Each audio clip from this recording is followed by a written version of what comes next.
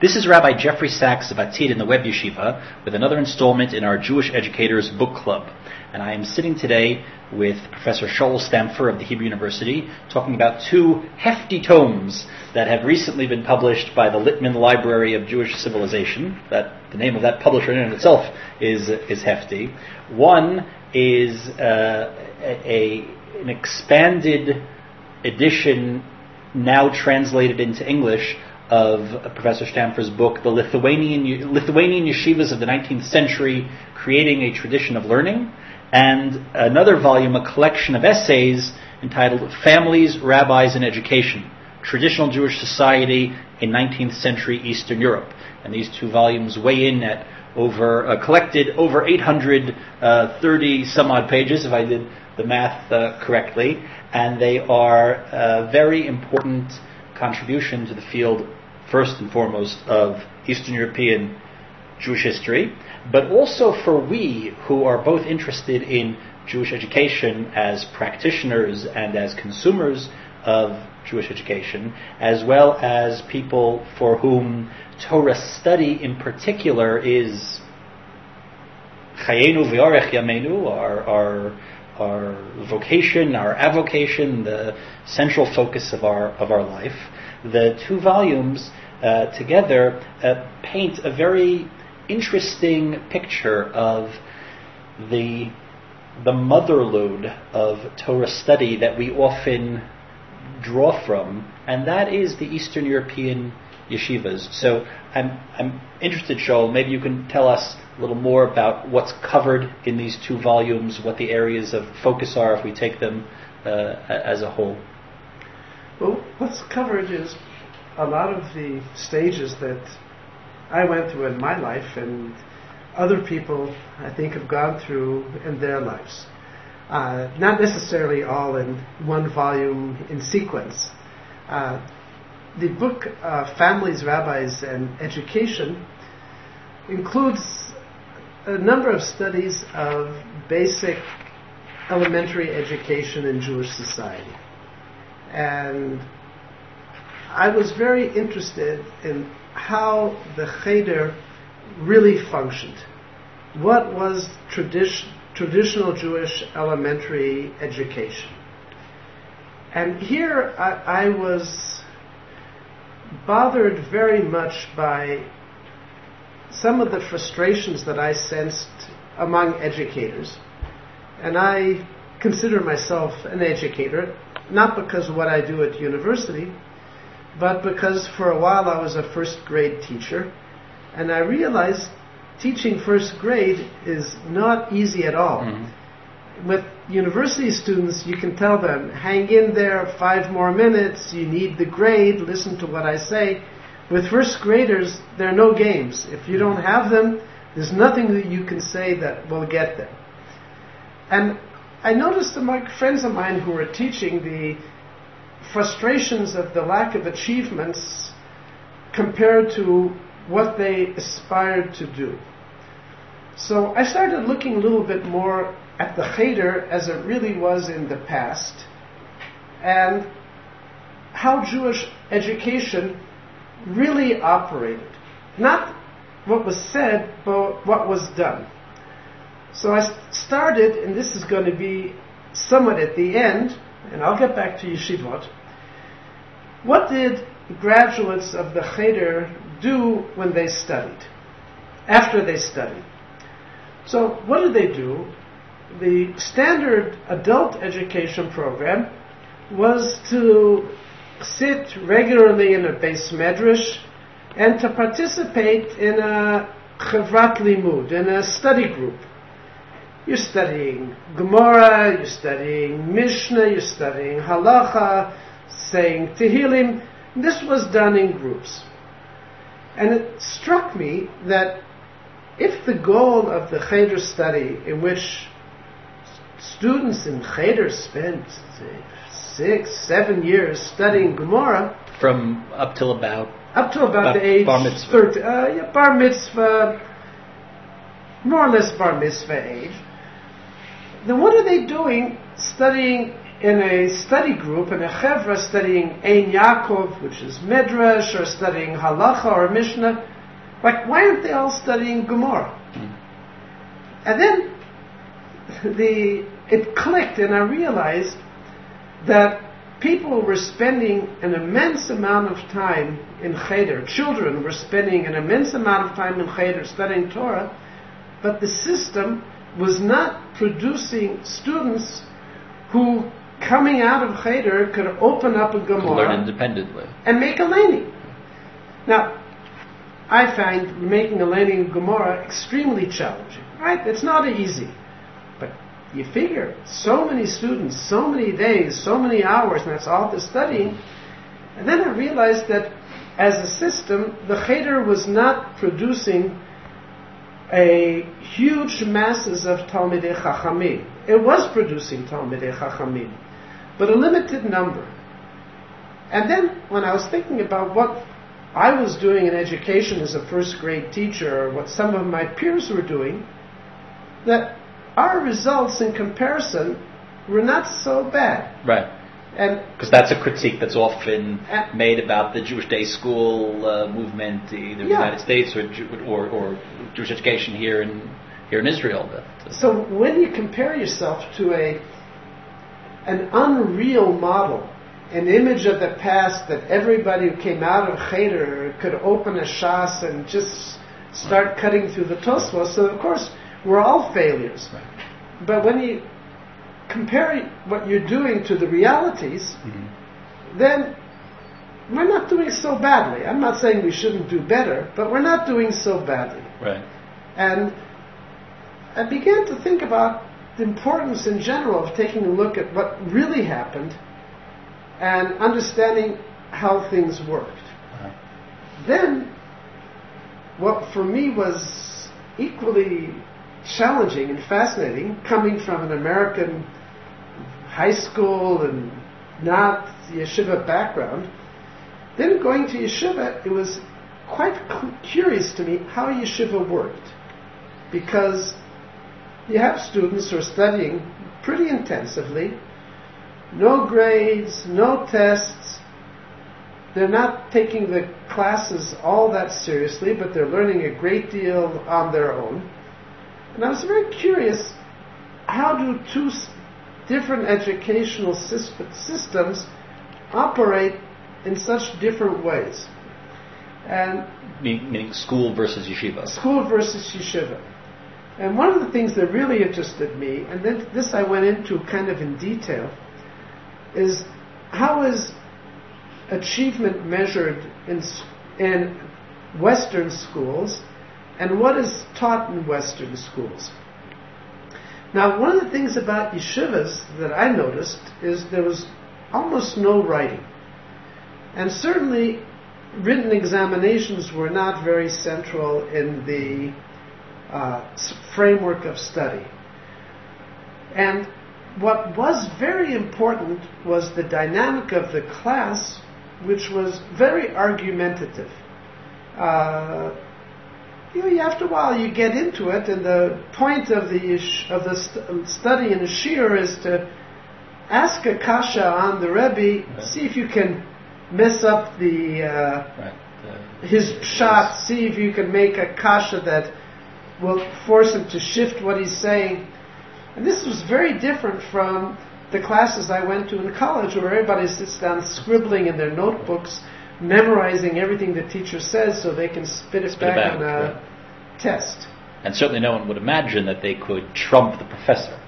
And even if they would, you keep your mouth shut. Right. I mean, you're not looking for trouble. And it was brought home to me, this was while I was studying yeshivot, when I was visiting a relative, and I saw a note on the refrigerator from his son's teacher, saying, "Your son is such a good student, he's always prepared, he always has an answer." And I thought it was very nice. And then I came home, and I sent my son to study with the Rebbe Gemara. He was in grade school, but I wanted him to learn the Gemara is wonderful before he finds out in school that it's supposed to be a load. Yeah. So I sent him to a Rebbe that he liked very, very much. And the Rebbe said to me, listen, your son is very good. He asks such good questions. Sure. And then I realized that you've got two educational systems. The one is pushing for questions, and the other is pushing for answers. And that led me to consider kind of deeper ways, what are the differences between the two systems. So it's very interesting how your own education, your experience as a father of children going through schooling has informed your work as a scholar, as a researcher, and as a historian. In my case, an awful lot has come from my life's experience, things that I've done. It's informed many things. Right. I did a lot of work on marriage. And there are a number of essays in the Families, Rabbis, and Education book about marriage, about women's role. I want to ask you about that in a moment, about gender. But to just go back a second, this question of how, in other words, the questions that come to you in the middle of the night, in the shower, or wherever it is, that the questions come to you while wearing your academics hat, not your first grade teacher hat, not your father hat. The methodological questions that you then have to then put into practice to do the work of academic scholarship. So then, where do you turn? That is, what are the tools for somebody that wants to research what was the life of a Cheder Yingel in 1850 like? What did he know? What did he learn? What did they accomplish? As a class. Where does the scholar turn for that? Well, actually, a scholar is probably a little heavy for me, and I don't quite see myself in the Talmid Chacham category. That's for people who are studying Gemara. That's debatable, but I mean a scholar, an academic. I'm just a historian. Okay. A historian is also a form of scholarship, as I recall. Well, it's a form of scholarship, but here I'm going to go off the topic and then I'll come back. I think it's important to keep perspective. I was on a committee to set up a program for the study of history in religious high schools. And we came up with a nice program, but at the first meeting, different people, including myself, were asked to say, what is their Ani Ma'amin? And I said, my Ani Ma'amin is the most important things that children have to study in high school is Torah. And history is secondary.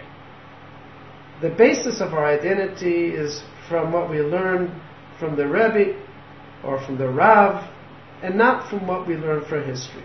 History is interesting, it's enlightening, it can sharpen our minds, but it's not at the core. And I think it's important, not to lose perspective, to make it more important than it is. And the same way, I think that real scholarship is Torah scholarship or knowledge of text. So what I do is I try to make sense out of what I see, and I think it's useful sometimes. Mm-hmm. I don't think it's without any value. Otherwise, I wouldn't do it. But at the same time, bimkomo, in its place. Mm-hmm. In any case, so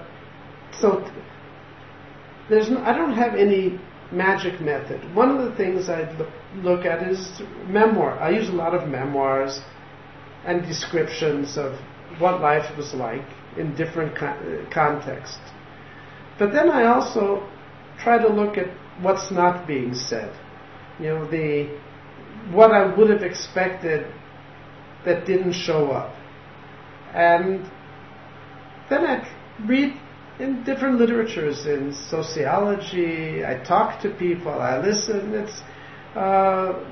I'm kind of eclectic in my approach. Generally, I tend to look for the economic basis for what's happening, because I tend to feel that without finances, nothing else works. There's one of the delightful essays in the book is the history of the pushka, the charity box, which is a very nice piece that plays into this interest that you have. Well, I really liked the pushka article, and I got into it because I was interested in fundraising for yeshivot and the pushka and the competition over the pushka.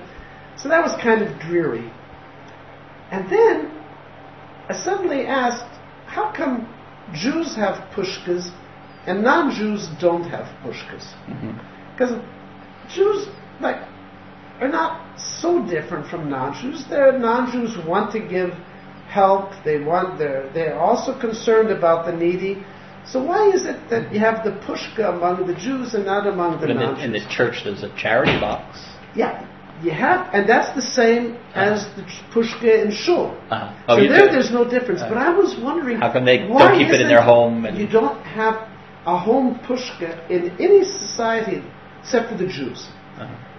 Once I realized that there's a kasha, why is it among Jews and nowhere else? Then that led me to begin to try and see the dynamics of the pushka, and that led me to the technology of the pushka and the role of women in the pushka and ritualization among... That a woman puts a coin in before she lights candles, before she's mafresh challah. Yeah, so I thought for me this became a lever to really understand a part of the religious world of Jewish women. But it came because I was trying to figure out the finances. Why is it? It started with my interest in finances, and then it came because I said, so why do Jews have it and not non-Jews? Because lichora everybody should have it. Right. So I can't really explain a methodology that led me to ask that question. I don't think it's like an earth-shaking question, but it came to me.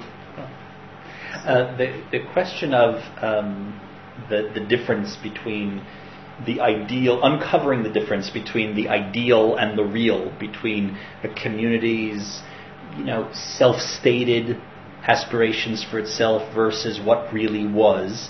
Well, that's on one plane the work of a historian. On another plane, the uncovering the difference between the historical reality versus our nostalgic memory for how we would like it to have been. You alluded to in this question of, well, did every little child coming out of Cheder know Shas backwards and forwards? But let's flip that question, and this is particularly important for our work as Jewish educators, as students of Torah, as teachers of Torah. Part of what fuels our work is a sense of nostalgia, a sense that what we're engaging in is not only obviously very important, is a religious lifestyle of great import, but is also authentic. That kind of sense that we have that what we're doing is the way it's always been done. Now, the more sophisticated amongst us know that it's not actually the way it was always done, but yet we still somehow turn a half blind eye to the historical consciousness that we might have, and we live in this ahistorical reality of what the curriculum was like. I think one of the interesting things, a number of years ago, you made a presentation to our TID Fellows program, and you spoke about Chavruta. And you opened it with a discussion of, asking them what they think the role of Chavruta, of studying in pairs together, particularly in the context of preparing for Gemara, but in general. And of course, everybody's certainly committed to this idea that, well, there's a line in the Gemara that says, "O Chavruta, O Mituta," that it's more important than anything else. It's preferable even to the absence of Chavruta would mean death. If you didn't have a study partner, you're as good as dead. When in fact, in reality, historically speaking, it's not how yeshivot were organized. It's a rather late innovation. The reasons for it, I'll leave it to you to explain, are quite surprising. They were counterintuitive to most of the educators in the room during that seminar, and it's unsettling to some to some educators or some student to discover that, in fact, the power of this nostalgia, it's not exactly the way. It doesn't mean that the way we're doing it isn't better or isn't better for us and for our times. But how do you experience this tension between the historical, the consciousness that you bring to it as a historian, versus the nostalgia that we would like to feel, that we make use of or would like to make use of to power and to energize our work as educators? I think that the first thing I have to say is I'm not consistent. I'm really not consistent. Nostalgia has a very powerful effect on me. At the same time, I think that Moshe Emet, Torah Emet, truth is a very important thing. And when nostalgia brings us to ignore the truth, I think we're doing something very, very wrong. Especially since I think that the truth is far more powerful and far more inspiring than nostalgia. The images of people in the past as being people with no Yetzer Hara, no problems, no competition, no personal concerns, makes them in a certain way midgets. Because if you're totally devoted to Torah and you have no personal negiot or no personal concerns, then everything you achieve is really easy.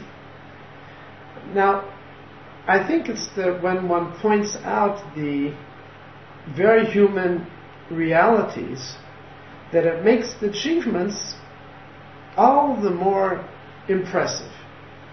You had, for example, in Volozhin competition, very bitter competition, to be head of the yeshiva. And you don't have to be terribly familiar with the yeshiva world today to know that almost every yeshiva has gone through some kind of a power struggle. And it's everywhere. So you can either pretend it wasn't there, or you can say that that's part of the dynamics of the yeshiva structure, which is very weak organizational structure. It's very built on charismatic individuals.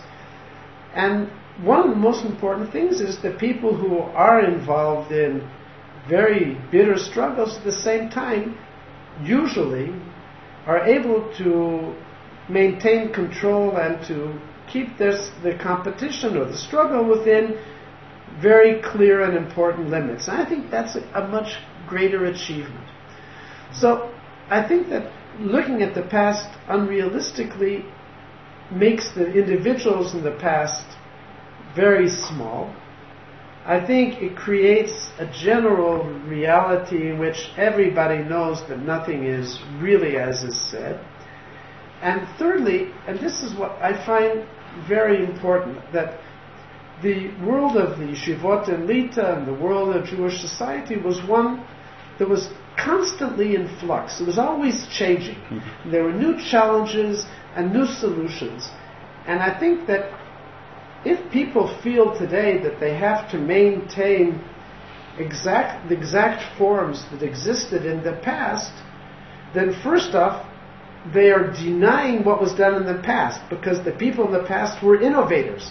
And when you want to say you want to imitate everything that was done in the past, you're saying, I'm against innovation. Right. So that's the ultimate paradox. Paradox.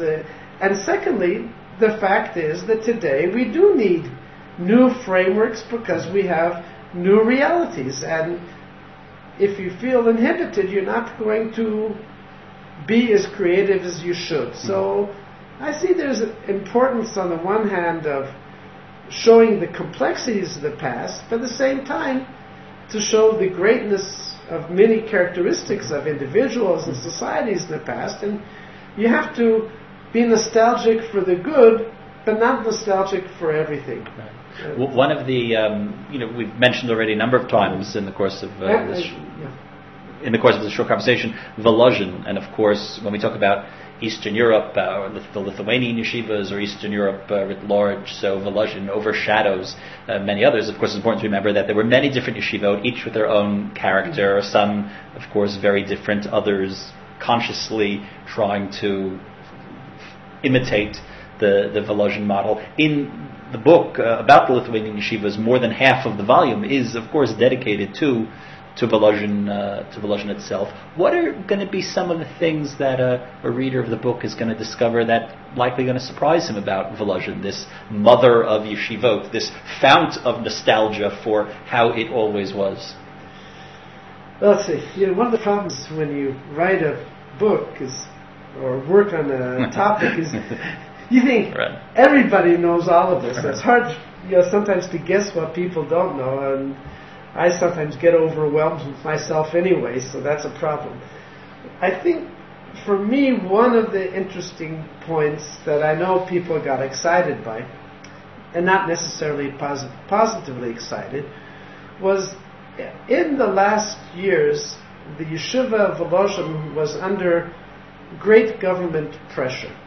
Right. Now, there's an aspect here that I couldn't understand until I really worked on the sources, and the answer surprised me. What surprised me? Well, we should just maybe say for the listener, we're talking about the Russian government coming in and trying to, and with a heavy hand, real pressure on the yeshiva in. This is 1889, 90, 91, 92, and it closed the yeshiva. Right.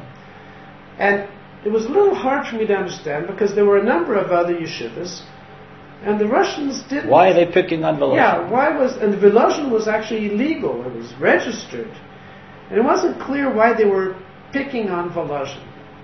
And there was a view that was common among lots of Jews that the Russians didn't know what was going on, they weren't so smart. But I've read enough not to underestimate the Russian government. They knew a lot. May not have known everything, they knew a lot. And then somebody found and gave to me, I didn't find it, they found material in the Russian archives of the Russian secret police reports about Volozhin. And it turned out that part I had known. In Volozhin, there was a struggle over who would be the heir of the Netziv. Naftali Tzvi Yehuda Berlin was old, and the question was who would succeed him as head of the yeshiva. Now, Reb Chaim Brisker, or Chaim Soloveitchik, was in Volozhin at the time, and he was, by all accounts, an incredible Gemara teacher. And the students loved him. When he gave shiur, the Beis Medrash was packed. When the Netziv gave shiur, the Beis Medrash was less packed. Even though, in many respects, the Netziv's derech in Limud has had a stronger long-term impact, I think, than Reb Chaim. But that's an interesting point for maybe a different conversation. The Netziv, the godless of Netziv lasts till today. But the students, the yeshiva bochrim, came more to Reb Chaim's shiurim than to the Netziv's, because Netziv wasn't an exciting teacher. And so the natural heir in terms of popularity was Reb Chaim Brisker. However, he was not an administrator. And a yeshiva needs somebody who's going to talk with the money men, who's going to write thank you notes, who's going to keep an eye on the budget. And this is something the Netziv did. And Netziv was well aware of Reb Chaim's terrific teaching ability, but also was aware of the fact that he was not a person who could keep control of a budget. Now, in institutions we're familiar with, like universities, you have a board of directors, you have a general, a mankal, executive director, you have division of responsibilities. Fundraisers. You have division of responsibilities. The Lithuanian yeshiva did not have an institutional model to build on. There wasn't something like a institution we're familiar with that they could imitate. And there, the head of the yeshiva had to do everything. So the Netziv, seeking a person who could combine Torah with administration, quite naturally thought of one of his sons, who was indeed Reb Chaim Berlin, a great Talmid Chacham, and an administrator. Now, today, if he was walking around, people would be awed by him. Putting him in the same room with Reb Chaim Soloveitchik was not fair. Yeah. It was who could compete with Chaim Brisker? So the Netziv was pushing for his son. The students were pushing for Reb Chaim Brisker. The arguments got violent. Started demonstrations, vandalism, throwing stones, fist fights between supporters of each side. And the Russians were watching everything. Watching, following, and the Russians said something very simple. Look, if the students in the yeshiva don't have respect for the head of the yeshiva, what's going to be when it comes to the Tsar? This has got to be stopped before it gets out of control. In other words, if there wasn't sufficient kavod HaTorah, it would undermine all respect for authority, going right up to the Tsar of Russia. And the role of Jews in revolutionary movements was no secret. Yeah. This never crossed my mind. Right. And then the Russian government decided we have to act. Now I'm going to add... And these were documents that were only... Secret reports. And they only became available to researchers after the fall of communism? Right. Yeah. Now I'm filling in gaps here. But it's the way things work. Let's say today in New York City, you want to close a yeshiva. You don't like what they're teaching in the yeshiva. Or the same in Israel. You say they're teaching something which we don't like, they're violating federal laws or state laws, we're going to close the yeshiva. 5 minutes they're in Supreme Court. Mm-hmm. Or in Israel they're doing a bagatz. You can't do it. Right. They'll drive you crazy in court. How do you close a yeshiva? You bring in the fire inspectors. You check the wiring. You say, the wiring is in such a terrible state, every minute there are students in the building, it's endangering their lives. We have the greatest respect for Torah. Precisely because we have respect for Torah, we are concerned for the well-being of the students. Close the building right now. Uh-huh. It's too dangerous to continue usage, and when they get a building permit and it passes the fire examination, then they can reopen. Then you can drive them crazy for the next 20 years with the permits. This is the way. You want to get something closed, you go around the side. You don't seek a head-on collision. Now, the Russians were not happy with what was going on in the yeshiva. So they started pushing secular studies, because they realized quite correctly the yeshiva was not in favor of secular studies. However, what was perhaps was surprising is that when the Russians demanded secular studies, the Netziv agreed. And there is rich documentation that there were secular studies for some of the students in Volozhin, maybe 50, maybe more, which was maybe 20-30% of the students. And the Netziv made it very clear that if he was pushed, the number of students involved would grow. The Netziv himself was not against secular studies per se. When we're talking about secular studies, we're talking about Russian language, literature, geography, arithmetic. But the Netziv said there's a time for this, either before yeshiva or after, but not during yeshiva study. But when the Russian government came and started putting real pressure, he said that if there is no alternative, then you have to agree to some degree of secular studies. This was surprising to a number of people, because Reb Chaim Berlin writes in his will and testament that his father closed the yeshiva rather than allow have secular studies.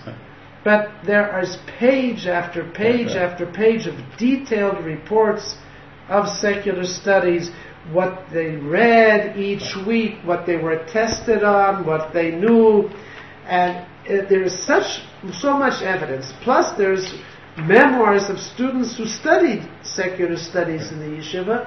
So you have to say that there's a kasha. Right. It's hard to understand why Reb Chaim Berlin said what he said, but there's so much evidence. Actually, there's a lengthy chapter at the end of the section dealing with Volozhin on the questions of the closing of the yeshiva. One of the interesting things, the gap between nostalgic reality and historical reality, is I think if we were to go out to yeshivot today of the Zionist stripe, of the Haredi stripe, and ask people how many students were in Volozhin, people would say, there were 2,000, 3,000, because we're accustomed to such things, of these large yeshivas, the Mir, Panovich, etc., when in fact, how many students were they learning yeshiva at its height in Volozhin? A couple. I was hoping you wouldn't ask that question. Because the answer is... If you see pictures of the yeshiva building, which still stands today, I remember the first time I saw the picture of the yeshiva building. If you Google Volozhin Yeshiva, you'll see a picture of it. It's a rather small, modest building. It's not what we imagine a campus. You think of any yeshiva that has there today dwarfs it just in physical size. Well, you're really right. Like, you're totally right. I spent 2 years in Russia, 2.5 years. I went in 1989, beginning of 1990, at the end of the communism, and I was there for 2 years. And I was working in Jewish education. And at one point I took a 3-day vacation, 4 days, and I went to Byelorussia. And this was still in the time of the communists. And I went to Volozhin. I had this idea, but basically I wanted to buy the building, and I wanted to take it apart and move it brick by brick. Stone by stone, and ship it to Israel and rebuild the yeshiva here. It was a great idea. That's a real get-rich-quick scheme. Well, at that time in Russia, at the end of communism, you could have built the building for a few thousand. But first thing is, I got to Volozhin and I saw the building was built out of bricks and not out of stones. If it's built out of bricks, to take apart a brick building and to move it, it's extremely difficult. So I dropped the idea. Then I went inside the building. And it was then a kind of a bakery, and I went in just to look around, and I took a glass of water because I wanted to say a bracha in the building of the Volozhin Yeshiva. And I was stunned by how small it is. Mm-hmm. And a few years ago, a friend of mine who deals with architecture gave me the architectural plans of the building as it is. Now, almost all the sources I have describe the yeshiva as having, in its heyday, 350, 400 students. The number of students the yeshiva submitted to the government, when the government asked for the number of students, was about 200. Mm-hmm. So I figured, they're hiding the numbers. They're giving the government what it wants. The opposite of what happens in some yeshivot today, where there's over-reporting for financial Here was under-reporting for the same concerns. But I looked at their architectural plans. I do not understand how they fit that many 400 people could fit in the yeshiva at the same time. I just don't see how it could be. It had to have been incredibly crowded. And I know that there were tables in the yeshiva, I don't see how they could have fit students with tables and an Aron Kodesh and a Bima. So I don't know how many there were. Maybe the numbers they gave the government were really true. Mm-hmm. Maybe it was around 250. 250 could have fit with difficulty in there. So I don't know. But there's no harm. I tell students, if you want to be a good historian, you have to practice saying, I don't know. There's so many other questions we could talk about. I'll ask you, and to answer briefly, the same question about the surprises that we discover about Volozhin. In the volume Families, Rabbis, and Education, there's the opening section deals largely with this question of families and with gender. What are going to be some of the surprising things that a reader is going to discover about the life of women in Eastern Europe, the life of women's education, or the experience of women's education, the role of gender that it played. It's anachronistic to speak of gender, but these are modern categories. We talk about gender studies, etc. But well, I'll tell you, although I must preface it that when my daughter was little, she once said, Abba is a teacher, you ask him what time it is, and it takes him an hour to tell you. So it's a simple question, right, but I'll try and give a short answer as best as I can. I had two really big surprises, I think, looking into some of these topics. One is that in Jewish society, traditional Jewish society, say around 1850, earlier or later, there was a lot of divorce. And I came to it... Also something that's going to be surprising for people to realize. Yeah. And I came to it kind of by looking at statistics from the time. I saw some sources, and they referred to evidence that there was about 30% divorce, which is a lot. Yeah. And I was inclined to say that something is wrong with the statistics, that the marriages weren't recorded because you had to pay for it, and divorces were recorded. That was my instinct, because data that doesn't make sense is usually just wrong data. It's not, there's no kedusha to numbers. But then, this is also autobiographical, I had an acquaintance who was married, and the marriage didn't work out. And he wouldn't give his wife a get. He said, I'm betraying my family and generations, that this divorce is not something that happens in a good Jewish family. And this really troubled me. And I began to look into the issue of divorce more and more. But then I realized that Jewish ideals in Eastern Europe were almost the punkt verkehrt, the reverse of ideals in non-Jewish society. The ideal, I'm not talking about reality, but the ideal was that a man would study Torah all day, and the wife would support him. And you do not have this in non-Jewish society. It just doesn't exist at that time. Certainly, you have maybe realities, but not an ideal. And then I read some literature here as the sociology paid off on the dynamics of family structure and also divorce. And one of the key elements in divorce is that in an unhappy marriage, if a woman feels that she can live better after a divorce, then it's worth getting divorced. And if a woman supports herself, obviously that after divorce, there is life after divorce. And she's not going to have to pay alimony. Right. And Jewish society was one in which women were encouraged to work, and women did work. This is the ideal framework for enabling divorce. And therefore, when we see 30% divorce rate, what we're really seeing is 70% of the couples were happily married. And the fact that they didn't get divorced was not because the woman was trapped, but because she could have, but she didn't want to. That this is a reasonably high level. A very low divorce rate doesn't mean that everybody is happy. It just means that a lot of people are trapped. And I pointed out to this acquaintance that the Rabbi Yosha Ber Soloveitchik The father of the Soloveitchik line was a divorcee at the age of 19. He divorced. The Netsiv's second wife, who he loved very much, had been previously married, and she got divorced. He had been widowed first. What? He was widowed. She was divorced. And she was divorced. And you find over and over Gedolim who were divorced. This happened.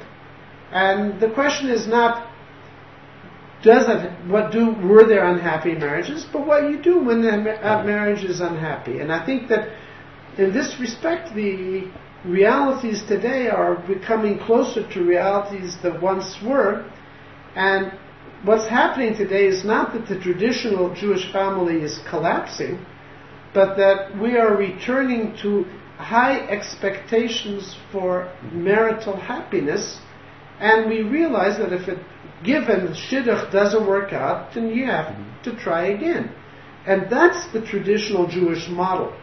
The model of very low divorce is a non-Jewish model which comes really from the German bourgeois, in which the husband proved he was a real man by supporting his wife, and a real woman would not go out and work. She would be dependent on her husband, and totally dependent on her husband.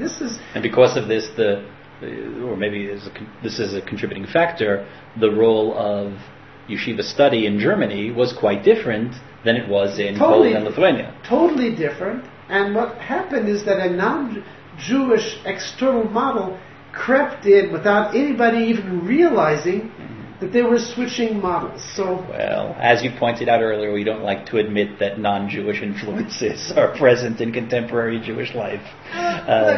It's there. I was stunned the first time I saw a page of a medieval Latin legal text with the classic legal text and the super commentary and the commentaries.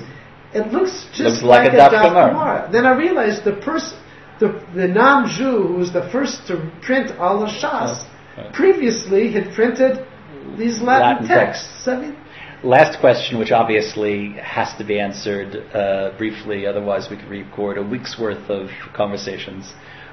As someone who lives with one foot in the world of contemporary religious Jewish life here in Israel, but also a keen observer of Jewish life around the world, particularly in the former Soviet Union, and with somebody who has one foot in the world of historical research, as an observer of the contemporary yeshiva scene, both the right-wing or Haredi yeshiva scene, both here and abroad, as well as the Zionistic or modern Orthodox yeshiva scene, what are some of the phenomena or trends or characteristics that are taking place now? I mean, I think of the debates that we're going through now, for example, about the renewal or the replacement of the Chok Tal, dealing with some kind of accommodation of army service for the Haredi, the ultra-Orthodox yeshiva students who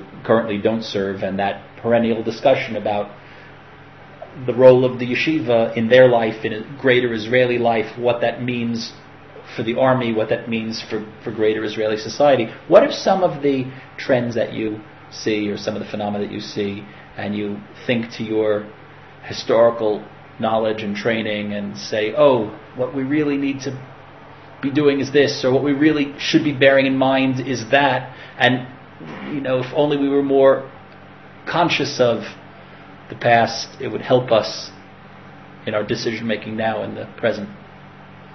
Well, I think historians hopefully have a better understanding of what was going on in the past than people who are not historians.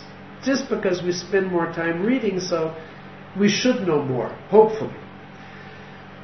In terms of the present, I don't see why historians should be any smarter. You're modest. No, I'm not modest. I'm just being practical. The same way when I see advertisements about political moves the government should take or not take, and you see professors of mathematics or professors of sociology, and I'm saying, Why should they know any more than the man at the grocery store who's checking out money? Just because you know mathematics doesn't mean you know what's the best political policy. So, first off, I want to say that. Okay. Secondly, I want to say that if I had a really simple solution, it would already have been in the newspapers. The finances today of yeshiva world never existed in the past. It's just never, like we're in a totally different situation. So that such a significant portion of the population can the government is willing be to full-time support Torah study. Right. So we're dealing in a different ballgame. The rules are different. What worked, what doesn't work, doesn't work. So that I really think it's very important to forget the past and not to get locked into the past. The past described a reality in which there was very few resources available for Torah study. Today it's all different. So things have to be different, and I'm not sure a historian can help very much. What I can say, and this is not as a historian, just like as a person. I went to public school in America, and I know exactly what it means to be the only kid in your class with a kippah, to be the kid who eats a sandwich when everybody else is eating in the cafeteria. Mm-hmm. It's not fun, and I went through 12 years of it. I hated it, but I got used to it. And when I came to Israel, I took some psychological tests once. They have these things in university. You get 15 shekels if you take some tests. I messed them all up because they were testing group influence, and it didn't work on me. You were trained to be impervious to that. Yeah. Now, when you have people who've grown up in a religious environment all their lives, and they've only seen people who are just like them, you throw them into an environment where they're a minority, where people are doing things in a very different way, they're not ready for it. And I don't think it's the right thing to do to put them in a situation which is likely to lead them, and I'll say chas v'sholom, not to maintain the same commitment to mitzvot. And I'm not saying if we should have created this reality or not. This is a reality, and I think that whatever is done should be done with great concern that it should make things better and not make Here we're specifically talking about the integration of ultra-Orthodox yeshiva students into Army life. Somebody who's gone through that world, you put him outside, it's going to be a shattering experience. It's not fun being different. I remember vividly so many times putting tefillin on a bus or on a plane, and everybody looking at me, what is this weird guy doing? But I had to do it. It was man hanachat tefillin. It's not easy, and I can only say I did it partly zchut avot and partly because I went through the ringer. But somebody who didn't go through the ringer, it's going to be hard.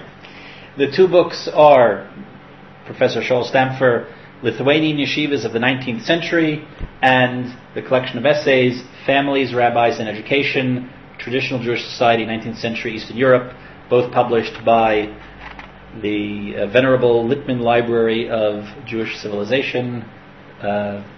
Fascinating read, particularly for those involved as teachers of Torah, as students of Torah, people for whom the past has bearing on the present. Thank you, Shaul, for speaking to us about these books and about your work and your views in general.